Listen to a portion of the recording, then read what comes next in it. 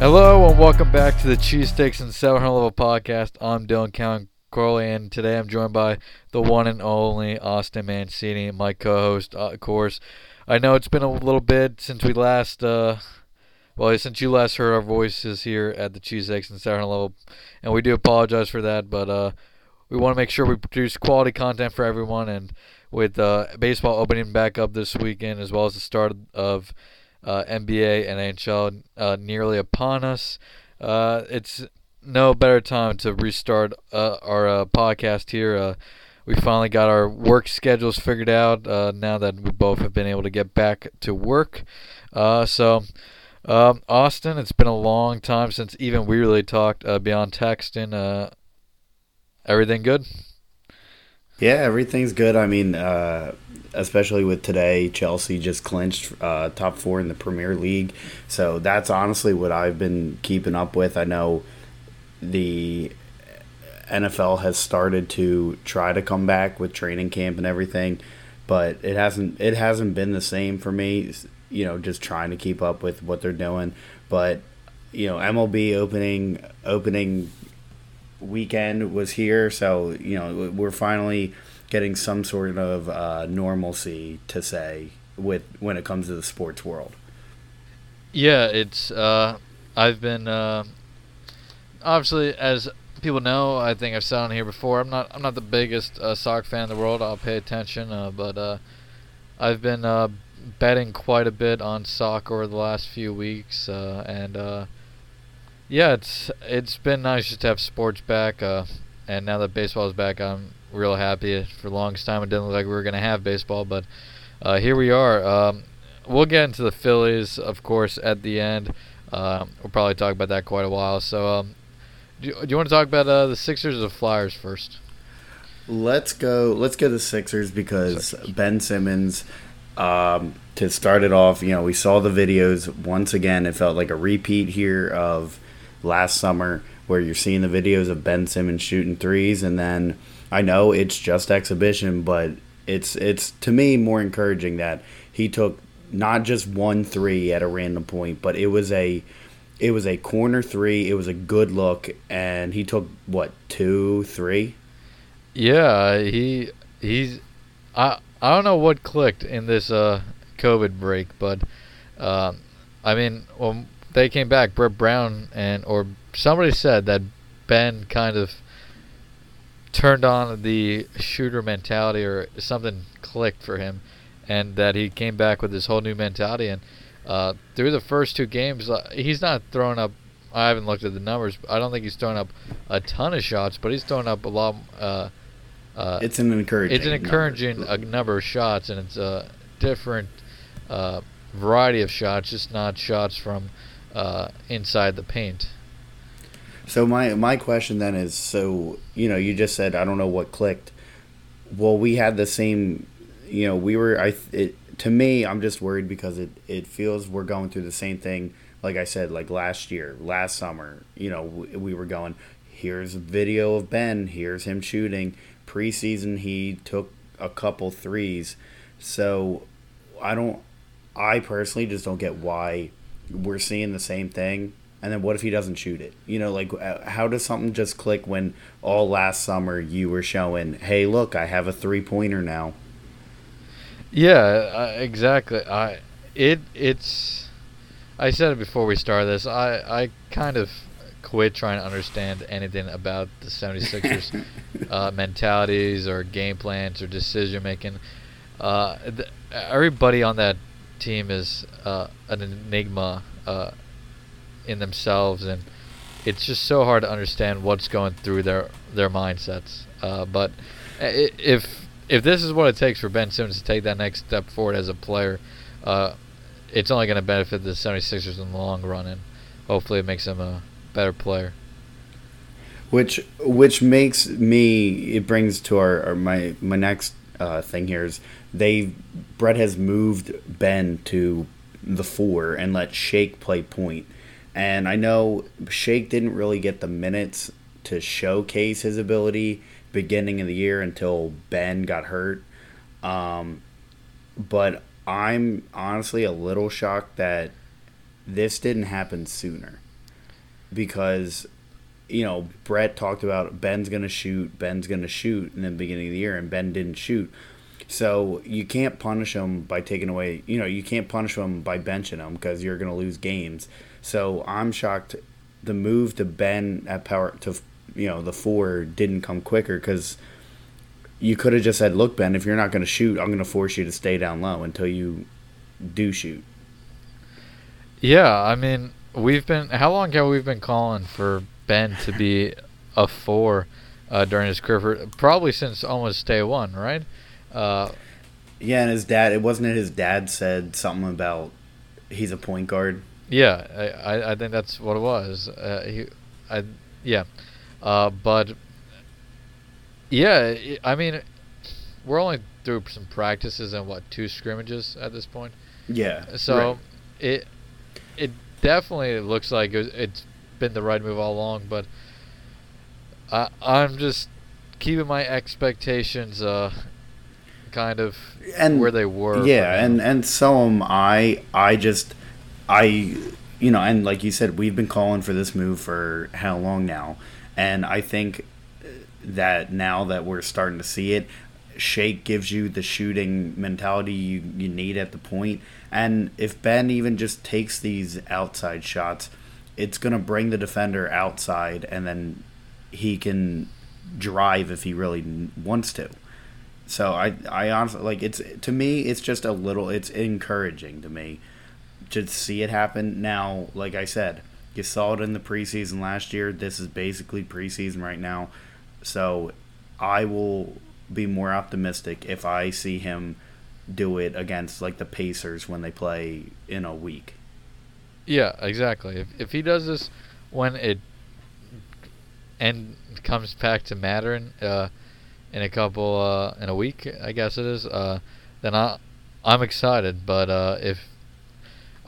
I'm still afraid that we're gonna get to the restart and he's gonna regress back to where he was pre-COVID.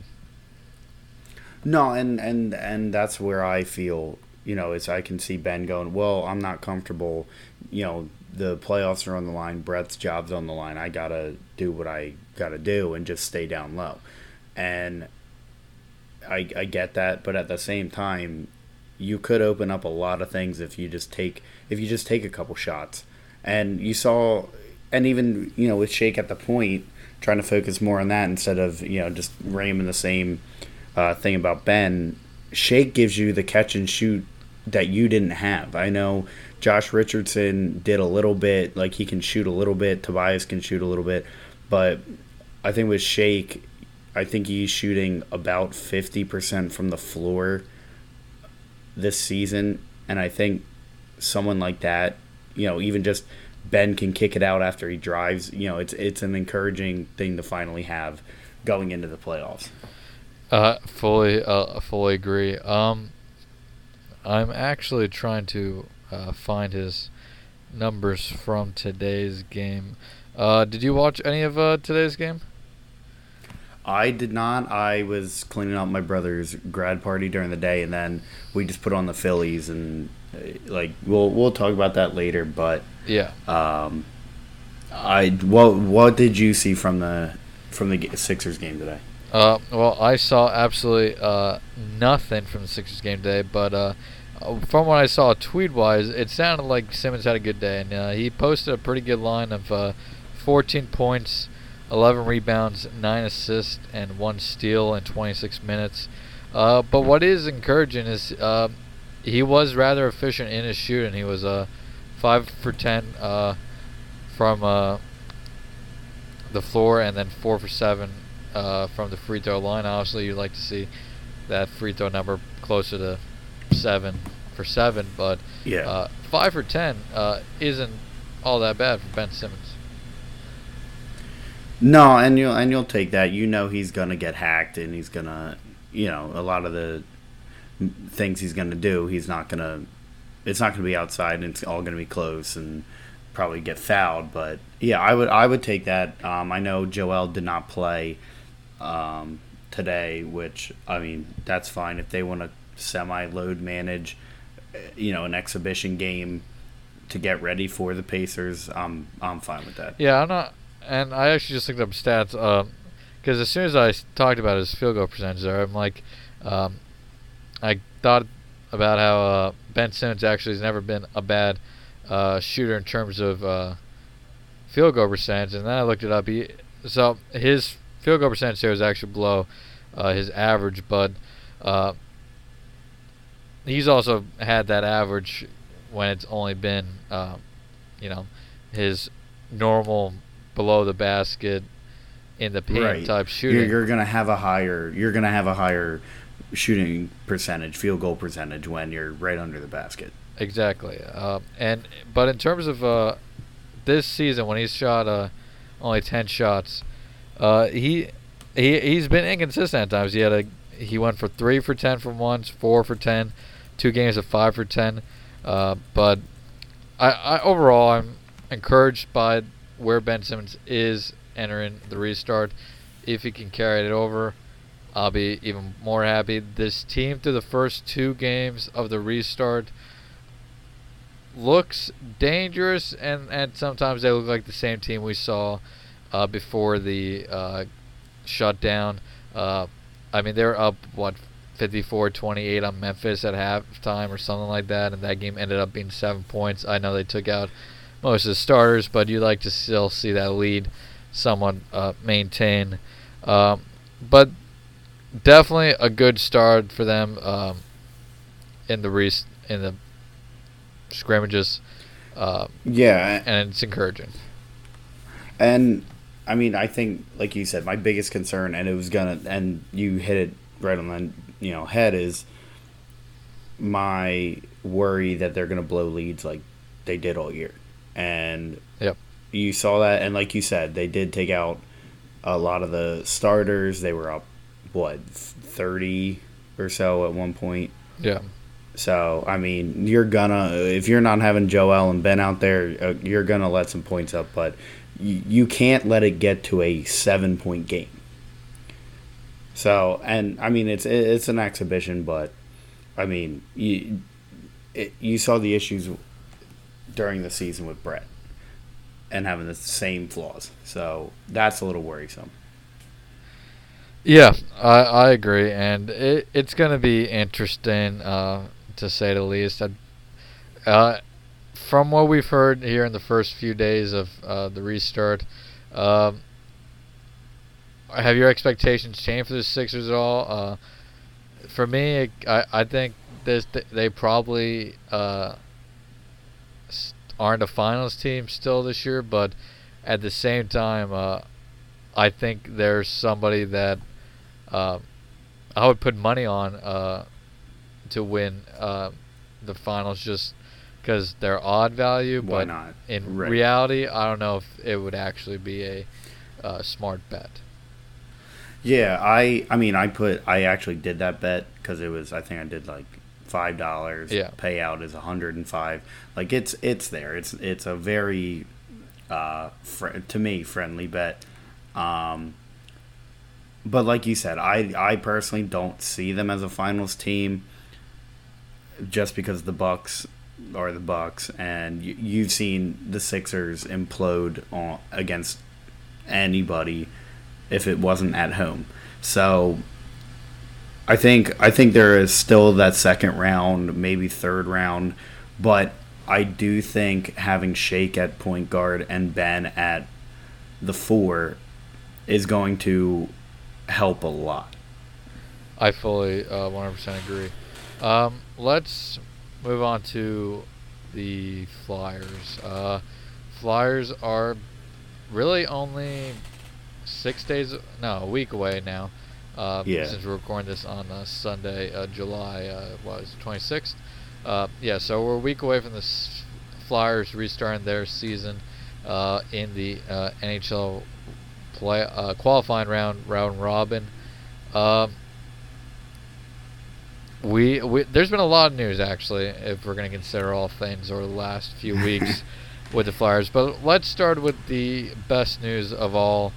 Oscar Coots being a dad? No. That's second. Oh. Oscar Lindblom. Okay. Lindblom. I've always gone back and forth pronouncing Lindblom and Lindblom, but Oscar has successfully completed his cancer treatment. He's been cleared by his doctors to be with the team, and I think take part in physical activity with the team. He is on the Flyers roster for Toronto, for going up to Toronto and for the playoffs. So if he gets to a point where he can physically play, I think it's still a long shot. We could see Oscar back on the ice this year in the playoffs, which would just be a phenomenal story. Right, and like you said, it is a long shot. I don't think they would risk it at this point, and I think part of the reason they have him on the roster is, and I've said to multiple people this week, is Niskanen actually said something about Oscar and how he's always positive. He's the best guy you could ever meet, and I think they want him there because they've said, yeah, we can struggle, we can, have a bad game, but he's so motivational because you see, okay, this poor kid, 23 years old, just had a cancer that less than 1,000 people in the United States has. Yeah. And he is still the most positive guy in the room. So your hardships, are minuscule, and I know this locker room, from what I've heard, reported, is this locker room's close, but at the same time, they said this locker room has changed, and they know what they're after, and I think Oscar's a big motivational piece for this team. Oh, he totally is. I mean, just having his presence there, considering everything he's gone through, is just amazing and inspirational, and I think he's going to serve as, at the least, an inspiration to that team, no matter how long they last in the playoffs. We know we got them at least for the first. After the qualifying round, it goes to best of 7, right? Yeah, it's all, I think, best of 7. Yeah, it goes back to normal. So we got them at least 8 more Flyers. 7 more Flyers games this year. The 3 qualifying round games, then at least 4 in the first round.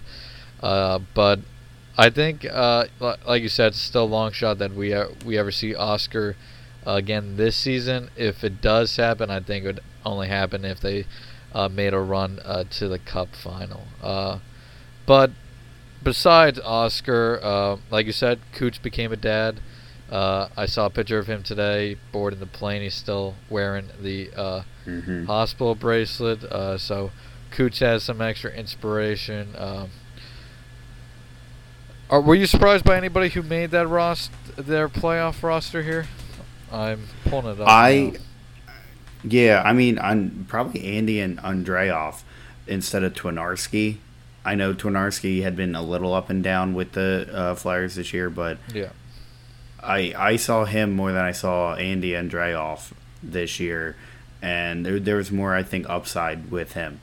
But when it comes to training camp, the rosters were expanded, so there's a lot of guys like Zamula.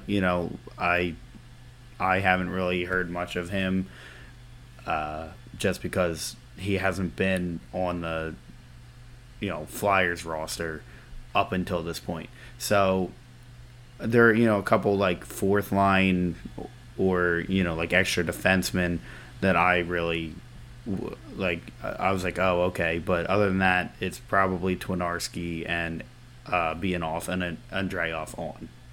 Yeah, and here's a question I have, and this takes nothing away from Oscar, but I just thought about it really. I mean, if you look at the Flyers roster, there's a look, and it looked like the Flyers may need somebody like a Connor Trinitsky to have there as depth if it was on the main roster or on their B team roster. But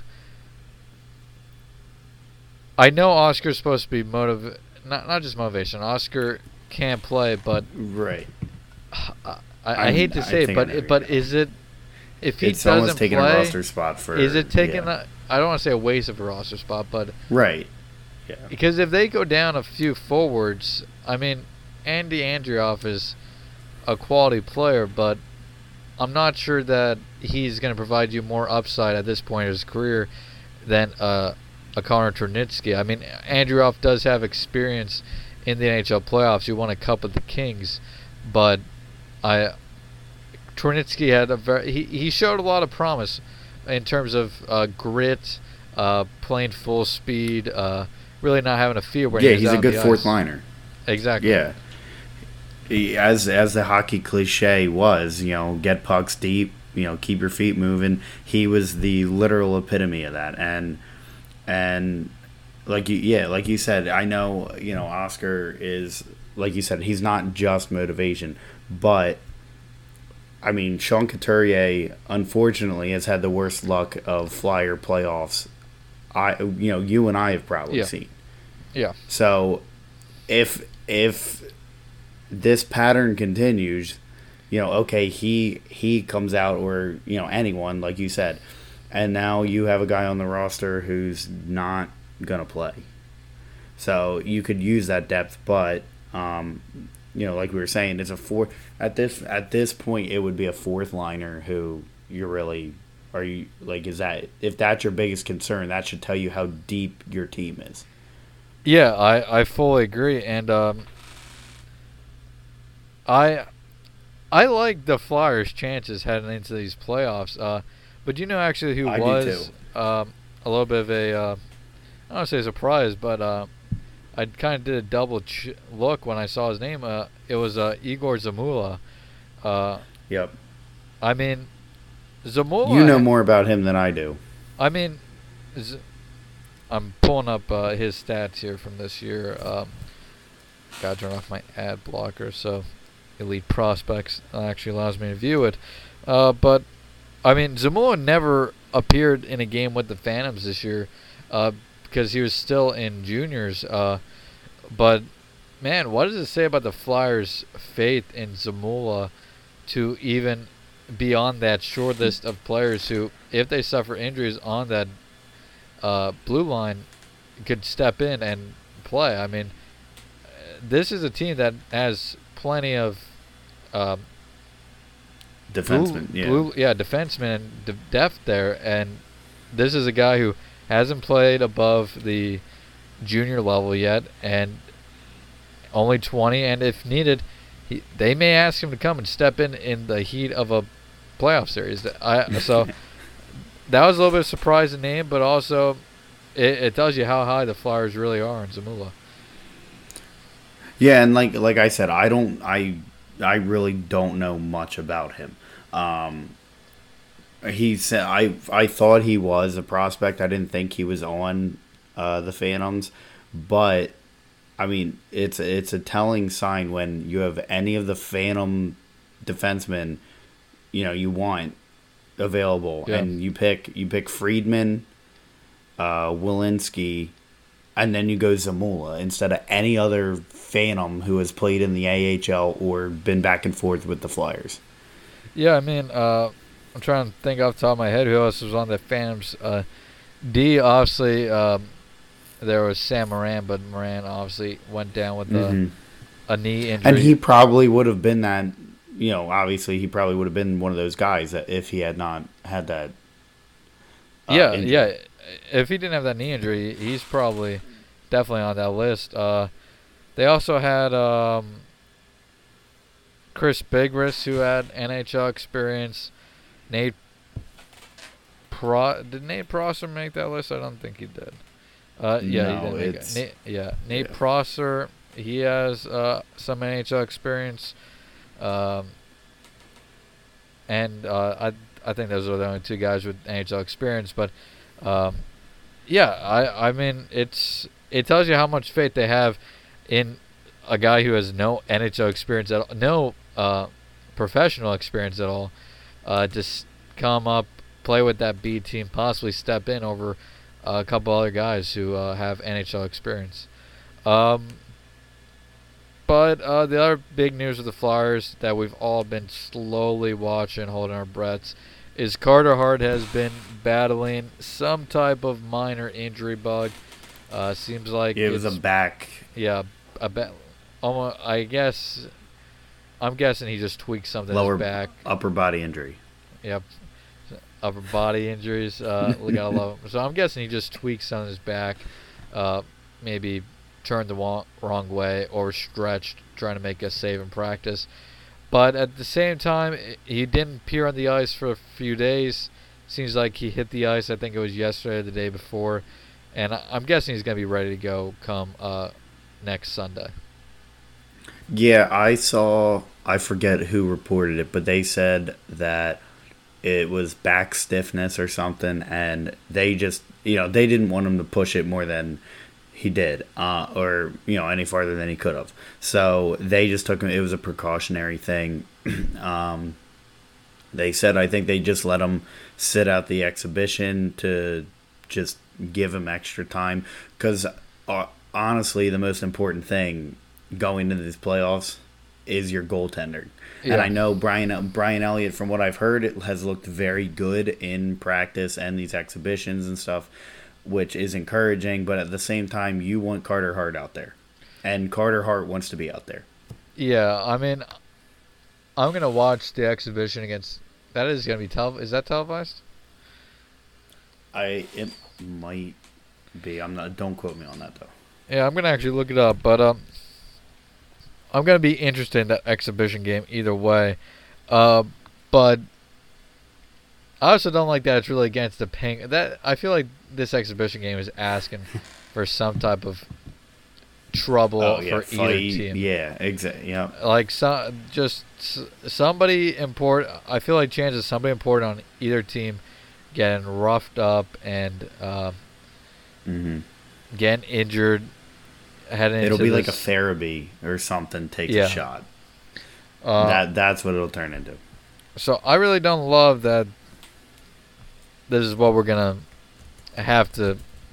I mean, what they're gonna have to do, but it's important. That game is gonna be televised. It's on NBC Sports Net Plus. So second NBC Philadelphia channel. But overall, with Hart and this postseason, I feel like he can sit out on Tuesday and be fine come Sunday. The Bruins would be a tough team to jump back in there too, but overall with the Flyers, I think veteran-wise, I want to get the rust off my veterans, but at the same time, I'm not going to try to push Giroux, Couturier, JVR, Hayes. The first two lines really. Yeah. I'm going to really limit their ice time and and I just avoid think they want here. And I just think they want to just get their feet out from under them. It's been almost 2 months, 3 months, since last time they played, and I don't see I kind of don't see the Penguins really going that hard in the exhibition. No, I don't. Because God forbid they something happens to Crosby or Malkin. So Crosby had a small injury scare already this camp. Good. I mean, oh darn. I don't think they're going to go anything crazy. I do think I could see Farabee taking it pretty seriously. I think he wants to prove, all right, put me in the top 6. So I think the younger guys, and even maybe because you might see a lot of Frost too. Yeah. So he, and I know he wants to prove something. So I think it'll be a good way for the younger kids to kind of earn even the slightest ice time in the playoffs. So I think it'll be encouraging to watch. I don't know if I'll be able to watch it. You'll have to probably let me know. But if you want, Dylan, we can move on to the main event. And that is the Phillies crutch, the Miami Marlins. Yeah. The Phillies played a 3-game series to start the season.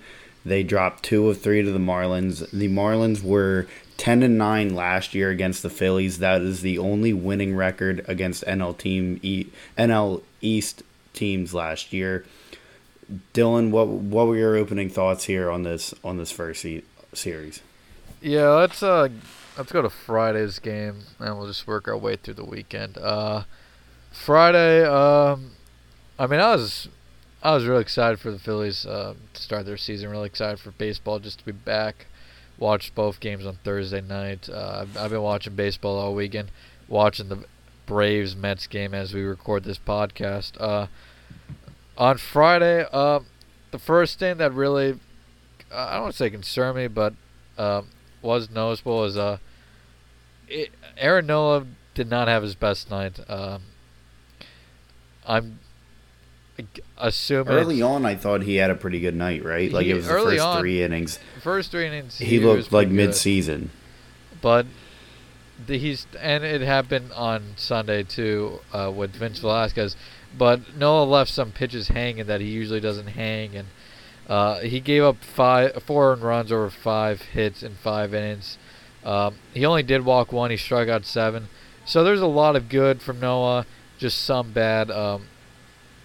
But the reason it's worth mentioning is in a 60-game schedule, the Phillies need Nola to go more than a 5 1/3 this season. They need Nola to get to that really 6-7 inning mark every start, because we'll talk about it plenty, but this bullpen is not going to be able to get the job done every single night. I think they'll be able to get the job done some nights, but so far this year, they're basically 0 for 2, because I'm not going to count Saturday, seeing that Wheeler went 7 innings, and you put out one of your better pitchers in Tommy Hunter, and it was a 6-run lead. But any close game, I have no faith in this bullpen of getting a job done. And on Friday, we saw that happen. The bullpen was horrendous. Not as bad as it was on Sunday, but the bullpen is just bad. I mean, and I think part of it, I know Nola's struggles is, and I've said to my dad, I go, I think pitchers early on in the 60-game season are going to get rocked. And the reason is because you had them do spring training. Then, you sent them home for 2 months, 2.5 months. And then you give them 2 weeks to warm back up. There is a reason that they have, a month or 2 to stretch, get limber back up. So I think in the very beginning at least, the pitchers are going to have a little struggle, with either their command or just in general. I think batters are going to try to take advantage of them. And you look at, for example, I know I'm skipping, but Cole Irvin throwing an 85-mile-an-hour meatball down the plate. How is Cole Irvin? I don't know. How is Cole Irvin or McLean on this roster? I mean, I don't know. How's Velasquez on the roster? McLean was tossing up pitches there today that were 85 right down the middle. Obviously, it's an off-speed pitch. And that's what I mean is it doesn't matter what team. A major league player is taking advantage of an 85-mile-an-hour fastball down the plate. Yeah, exactly. They just are. Minor leaguers are taking advantage. High school players are taking advantage of 85 down the middle. Friday's bullpen wasn't as bad. They only gave up 1 run in their 3 2/3 innings, but at the same time, they don't give you any reassurance that they're going to be able to get through this easily. But Sunday, as we'll get to, it was obviously real bad. But what this showed me about the bullpen is, not showed, but reconfirmed, is while Gabe Kapler the last 2 years wasn't a good manager, the bullpen issues he didn't get any help from were mostly not. Now, over managing every single game like he did surely didn't help, but he Yeah, had but when you have nobody in that bullpen, Yeah. right?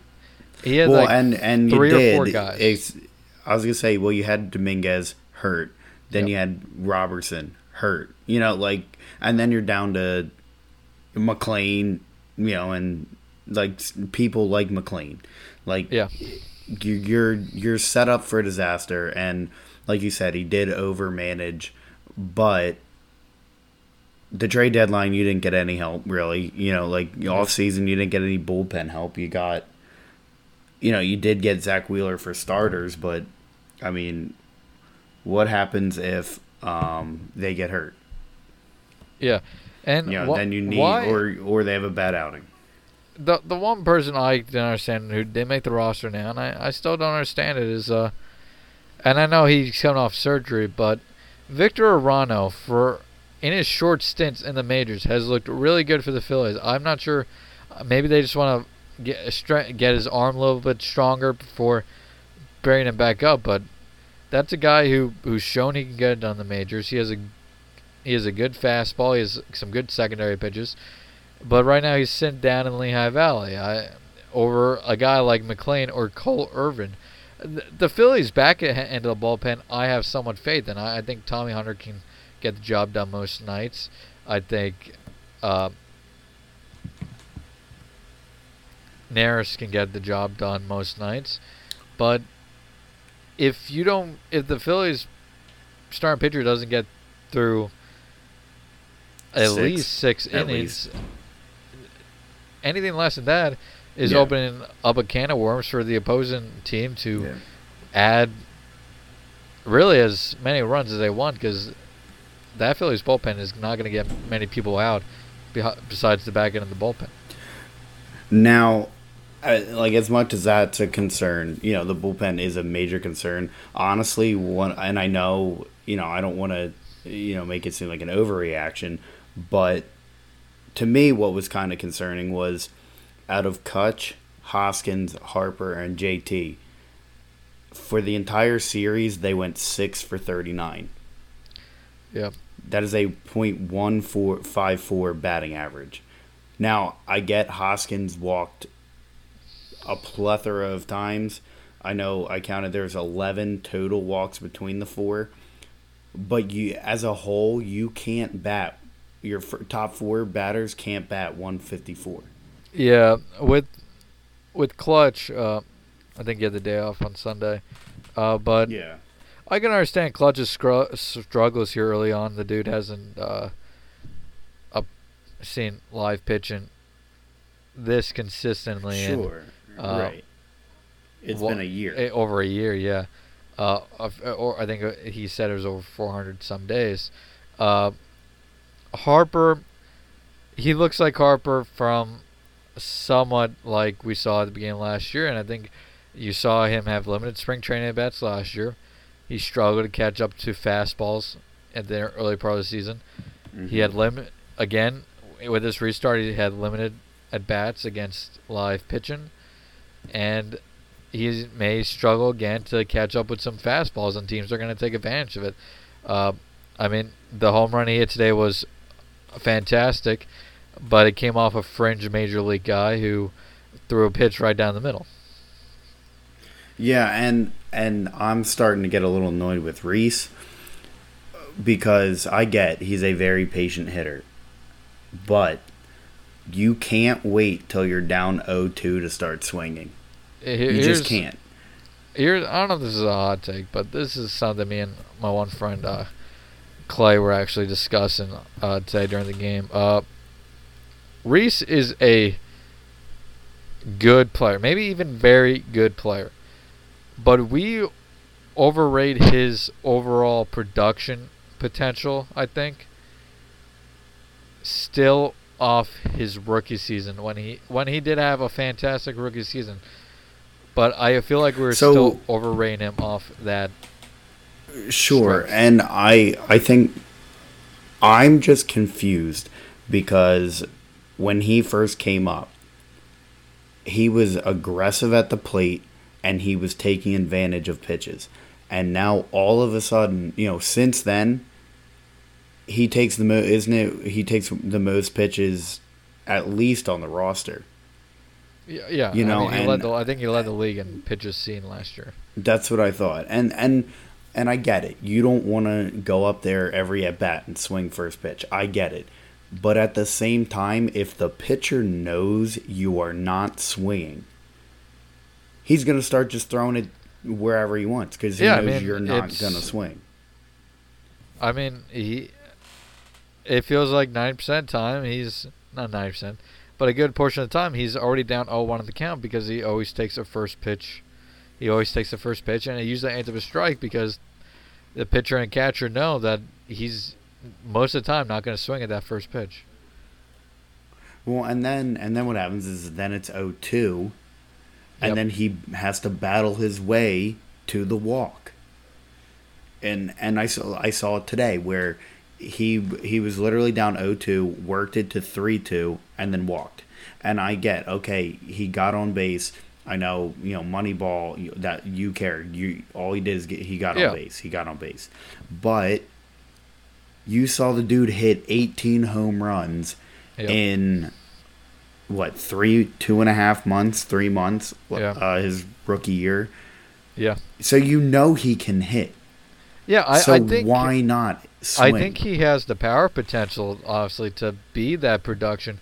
But, one, I don't think he's aggressive enough to be that type of production. And, B, I just don't think he's a consistent enough hitter in terms of his power to match that production. I don't get me wrong. And that's my question is what happened? I love Rhys. I love Rhys, and I still think he's a very good player and a player that as long as he hits the ball and still gives you 25 to 30 home runs a year in a full season, you're happy. Obviously. Yeah. I'm happy, but I mean, but that's my question is what happened? That is what frustrates me the most is what flipped him into the most patient batter in the MLB. I'm going to guess it's probably the front office and part of Kapler just preaching the see pitches mentality. So I think that's what it came down to. It's so frustrating. And he's usually up in the order most of the time where you want people to draw more pitches, get the counts up to 2-2, 3-2, whatever, just to get the pitcher to throw more pitches.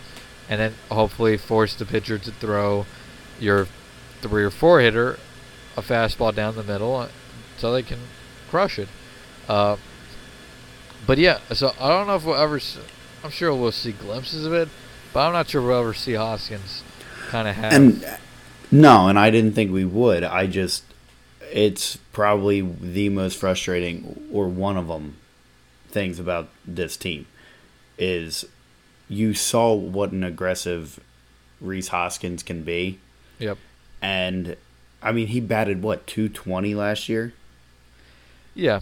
Like, just because you're patient doesn't mean you're going to, bat a higher average. You have to be aggressive because, like we've said, pitchers are going to know you're not swinging first pitch. So they can throw a fastball down the middle, and you're like you said, you're down 0-1 already. Yeah, exactly. It's incredibly frustrating to say the least. JT also off to a semi-slow start. He did have a huge home run on Saturday, which was good. I'm not really worried about JT. He's probably the guy I'm least worried about here.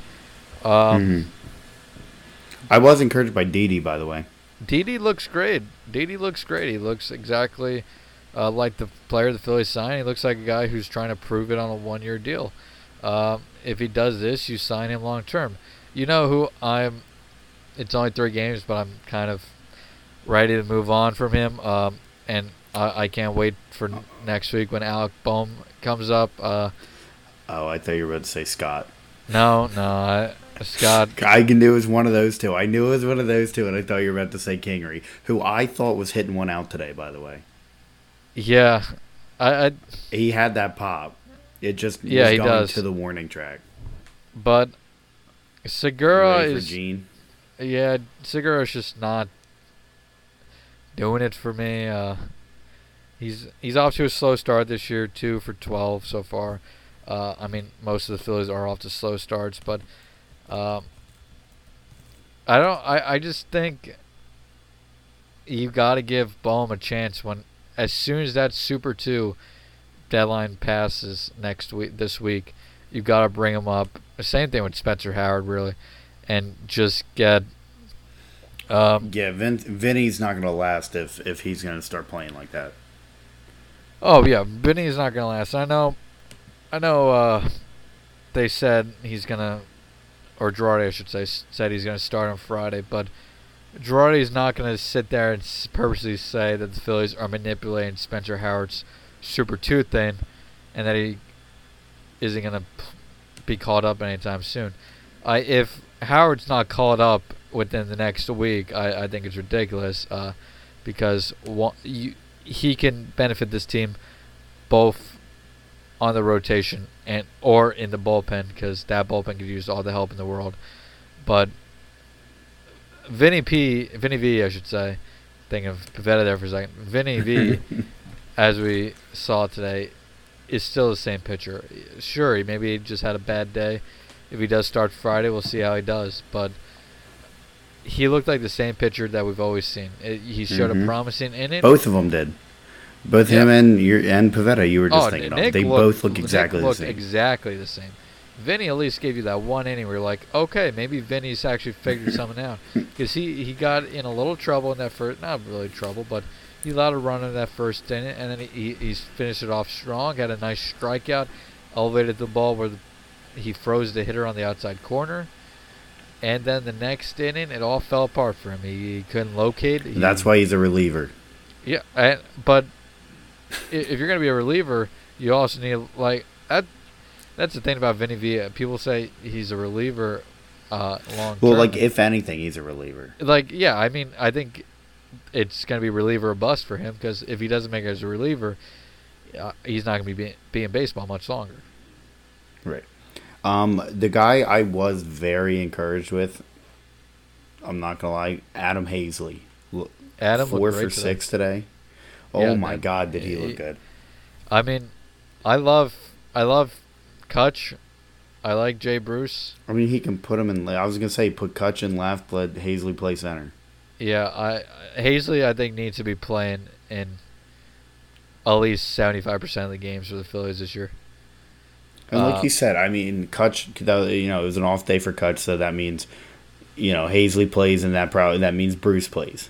Yeah, so I think ideally that's what they want is Hazley in center and Kutch in left. Yeah, and then you put Bruce at the DH. Yep. All respect to Phil Gosselin. I love Phil Gosselin right now, but I don't know how long this. I mean, the dude's hit in like 2,000 over the last week if you count all the exhibition games and inter-squad games. But yeah, I think Hazley needs to play every day, or at least 75% of the time, because we've seen over the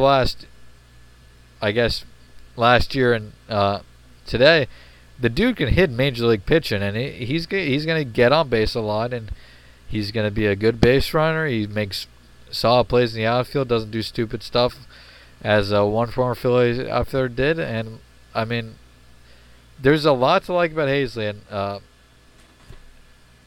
Kutch isn't going to be here forever. Bruce isn't going to be here forever, but Hazley is somebody you could build your offense and your team around for really the foreseeable future. Yeah, I was really encouraged, and I'd love to see. And he showed glimpses last year. But he did look, like he looked like he was just called up last year. Like he looked how he was. But so obviously he's not going to go 4 for 6 every game. But I was very encouraged with what I saw from him. I fully agree. He was very encouraging. You know who else was very encouraging this weekend? Zach Wheeler. On Saturday looked phenomenal. He looked I didn't get to watch it, but I mean, looking at the stat line, 7 innings. It's literally 7 innings. That's all. You don't even have to go any farther on the stat line. Yeah. That's the one of the numbers I really only care about is 7 innings. Yeah, 7 innings, only 5 hits, 1 earned run, walked just 2. He only struck out 4, but I don't care if a pitcher's striking out 14 guys in 7 innings or 0 guys in 7 innings. As long as he's getting through 7 innings, allowing less than 3 or 4 3 runs. That's all the Phillies happy. really could ask for, given the bullpen, and that's all you should need. Yeah, and I know the offense left a lot of guys on base today, Sunday, but they still put up 6 runs today. They put up 7 runs on Saturday. Mm-hmm. So the offense hasn't exactly looked bad these 2 of these first 3 games. They're hitting the long ball. We'll get to the runners left on base still, but Wheeler looked every bit of the money that you paid him to be for this season. So if he can continue that throughout the season, that'll be a huge relief for the Phillies. Yeah, and obviously he's not. He's going to have some rough outings, but he's.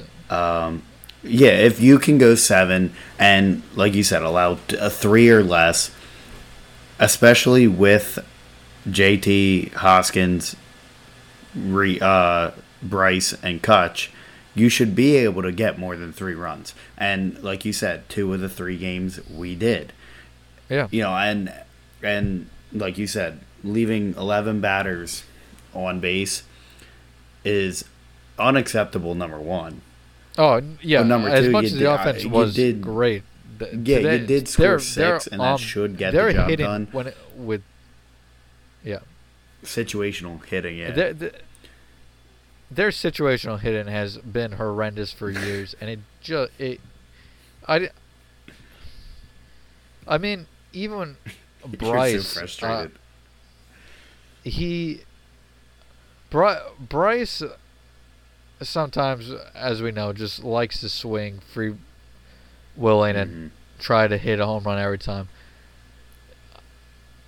Today, he had runners, I think, on scoring position, and he swung at a first pitch and popped it right up to left field. It wasn't even a deep fly ball, and it's like it wasn't even that good of a pitch to hit. And their situational hitting is absolutely horrible. They take pitches they should swing at, and then they swing at garbage. It's been like that. Well, and the worst part is twice.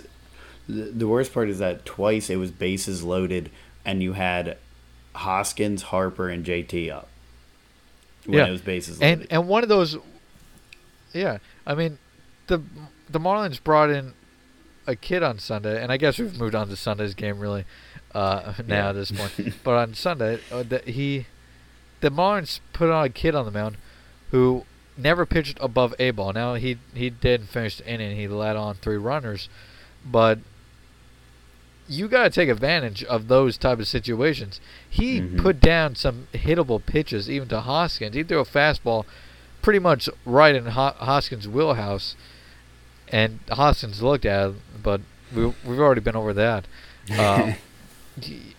They can't leave however many guys left in scoring position today, especially when you have to face the Yankees over the next 4 games.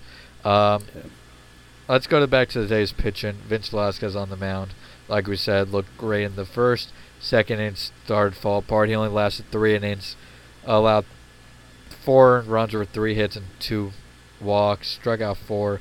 And okay, so that he lets up 4 after the Phillies take a 4-0 lead in the first inning. Not great. Then they bring in Reggie McClain, who in 1 inning of work gives up 4 earned runs on 5 hits. I mean, the dude should be probably in AAA tomorrow. He's not going to be, but he should be in AAA tomorrow. I don't know. I mean, go ahead. The worst was, I was just going to say, the worst was it was first pitch, home run. Yeah. Leave him in there. First pitch, 3-run home run. Then you walk. Well, that's then you where hit, that new rule comes. And then another home run. Because the new rule, when you put in a relief pitcher, they have to be there for 3 hitters. And I get that, right? However, Yeah. You walk the next guy, then the other guy gets a single. Yep. That is, and then 3-run home run. I mean, So McLean was why wasn't McLean was with I was just gonna say, with Seattle last year, and he posted an ERA of 6. Sure, it was only 14 games, but good, right? he got lit pretty up good, in those 14 games. Yeah, it's tremendous. In those in 21 innings last year for the Mariners, he gave up 14 earned runs on 2 home runs, 13 walks, and 22 hits. I mean, I know Clintac No words. has I have no words brought for in today. some notable names in the bullpen, but I don't get how you didn't strengthen this bullpen in free agency. Zach Wheeler is great and all, and he pitched great on Saturday, but that's not going to help the bullpen 4 out of 5 nights. Cole Irvin isn't a major league talent. Neither Nick is Nick Pivetta. Pivetta. Not a major league talent. We had You threw AAA 3 pitch- pitching today. And there's not much Joe Girardi can do about it, so I'm not going to hammer Joe for this, but three pitchers today that really shouldn't be in the majors. How much longer do we have to go on these Nick Pivetta, Vince Velasquez experiments? It's been, almost 5 years for Vince at this point? Yeah, and I think because of the shortened season, I think the leash has to be even shorter than it was. Because at this point, like, 1 game equals 3, like, would equal 3 games in last year. So, it makes a bigger difference. And you can't, if you blow 2 games like this, you basically just blew 6. Yeah, I mean, you're equivalent down, to 6. You're 1-2, 60 games in the season. Well, you think about it, 3 games is already 5% of the season. Now the good news is the Nationals are going to be 1-2 as well, and the Mets are going to be 1-2. So you're only really a game behind Atlanta and Miami. We know Miami's probably going to fade here eventually. They're not going to be 2-1 throughout the season. Dark horse. Whatever 2-1 would equate to over 60 games, but you're heading into a 4-game series here with the Yankees. If you can't beat the Marlins 2 out of 3 times, how are you splitting a 4-game series with the? Because I don't think they're going to take 3 out of 4 here. So and Stanton's playing out of his mind. You're going to have to get at least 2, and on Tuesday night, you have to go up against the best pitcher in the game. Yeah. I don't mean, know. which the offense isn't really the concern right now, maybe outside the top 4, but have fun throwing to Judge and row Stanton. of hitters for the Yankees. Yeah, I got I'm nothing interested to for see him. how Jake Arrieta has not shown. We don't know what Jake Arrieta is this year, but over his Phillies career, he hasn't shown anything that makes you think he's going to be able to shut down the Yankees tomorrow night. And Zach Eflin is a wild card. He can go out there on Tuesday night and shut down the Yankees, or he can go out there and give up 4 or 5 runs in 4 or 5 innings. I don't know. We'll see. I want to say we still got a lot of games, but we really don't. No, I mean, if they somehow got swept against the Yankees, they're starting at 1-6. Now they got the advantage of having the expanded playoffs here in 2020, but starting a 1-6 hole is going to be incredibly hard to dig out of when you only have at that point 53 games remaining. Because if you think about it, it takes sometimes teams a month, 20 games, a month and 2 a half, months, even to July. Yeah, to crawl out of 5-game holes. Well, look at late the in the Nationals. season when you're making it. Yeah. Exactly. The Nationals started literally 19-31 last year. Yeah. So I don't know. And it's a concerning start because of the pitching. I have faith the offense will be able to be good, be able to stay hot. They're showing good power. It's hitting season, as Charlie used to say.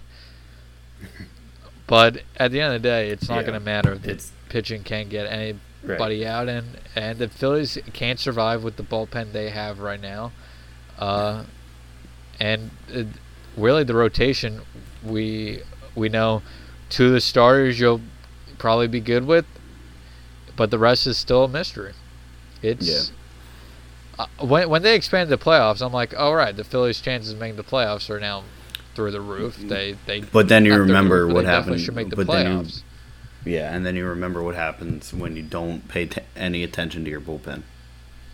Yeah, I mean, Friday night, I immediately it took me less than one game to remember the struggles of the Phillies, and Sunday was, and then Saturday was like a nice bounce back. You're like, okay, just cross out Friday night as a first game of the season, getting your feet under your thing. Win Saturday, good. You come back Sunday, you take 2 out there in the Marlins. It's all good, but then you blow a 4-0 lead right away, and you lose 11-6 to a team that really was down 4 players because of the Marlins have a potential coronavirus breakout. Yeah. So it's I don't know, man. We got We got to go. I don't even know what to say. Any last words? No, I think just everybody, thanks for listening. Now that me and Austin are getting our schedules kind of squared away, I think we'll be able to start recording again more. Maybe we'll try to get another episode in sometime this week. If not, we'll get another episode up early next week. Because obviously baseball Sports is now full swing. It was going to be 60 games in 63 days or something like that. Hockey starts on Saturday. Basketball starts just around the corner. So in a couple of days, and training we're going to have sports. And training camp starts. It obviously sucks. I'm not going to miss preseason football, but it's going to be wall-to-wall sports for the next. Yeah. Pending there's no COVID breakout that shuts everything down. Right, I was going to again. say should be. It should be sports really for from August 1st to really mid-October, end of October, nonstop. So it should be a fun next few months to take our mind off this pandemic and everything going on in society. So that's all I gotta say. Again, thanks for listening, everybody, and we'll be back, I guess, shortly. We'll figure it out. Any last words, Austin? Yeah, I do. Coots for Selkie. Yeah, Coots for Selkie.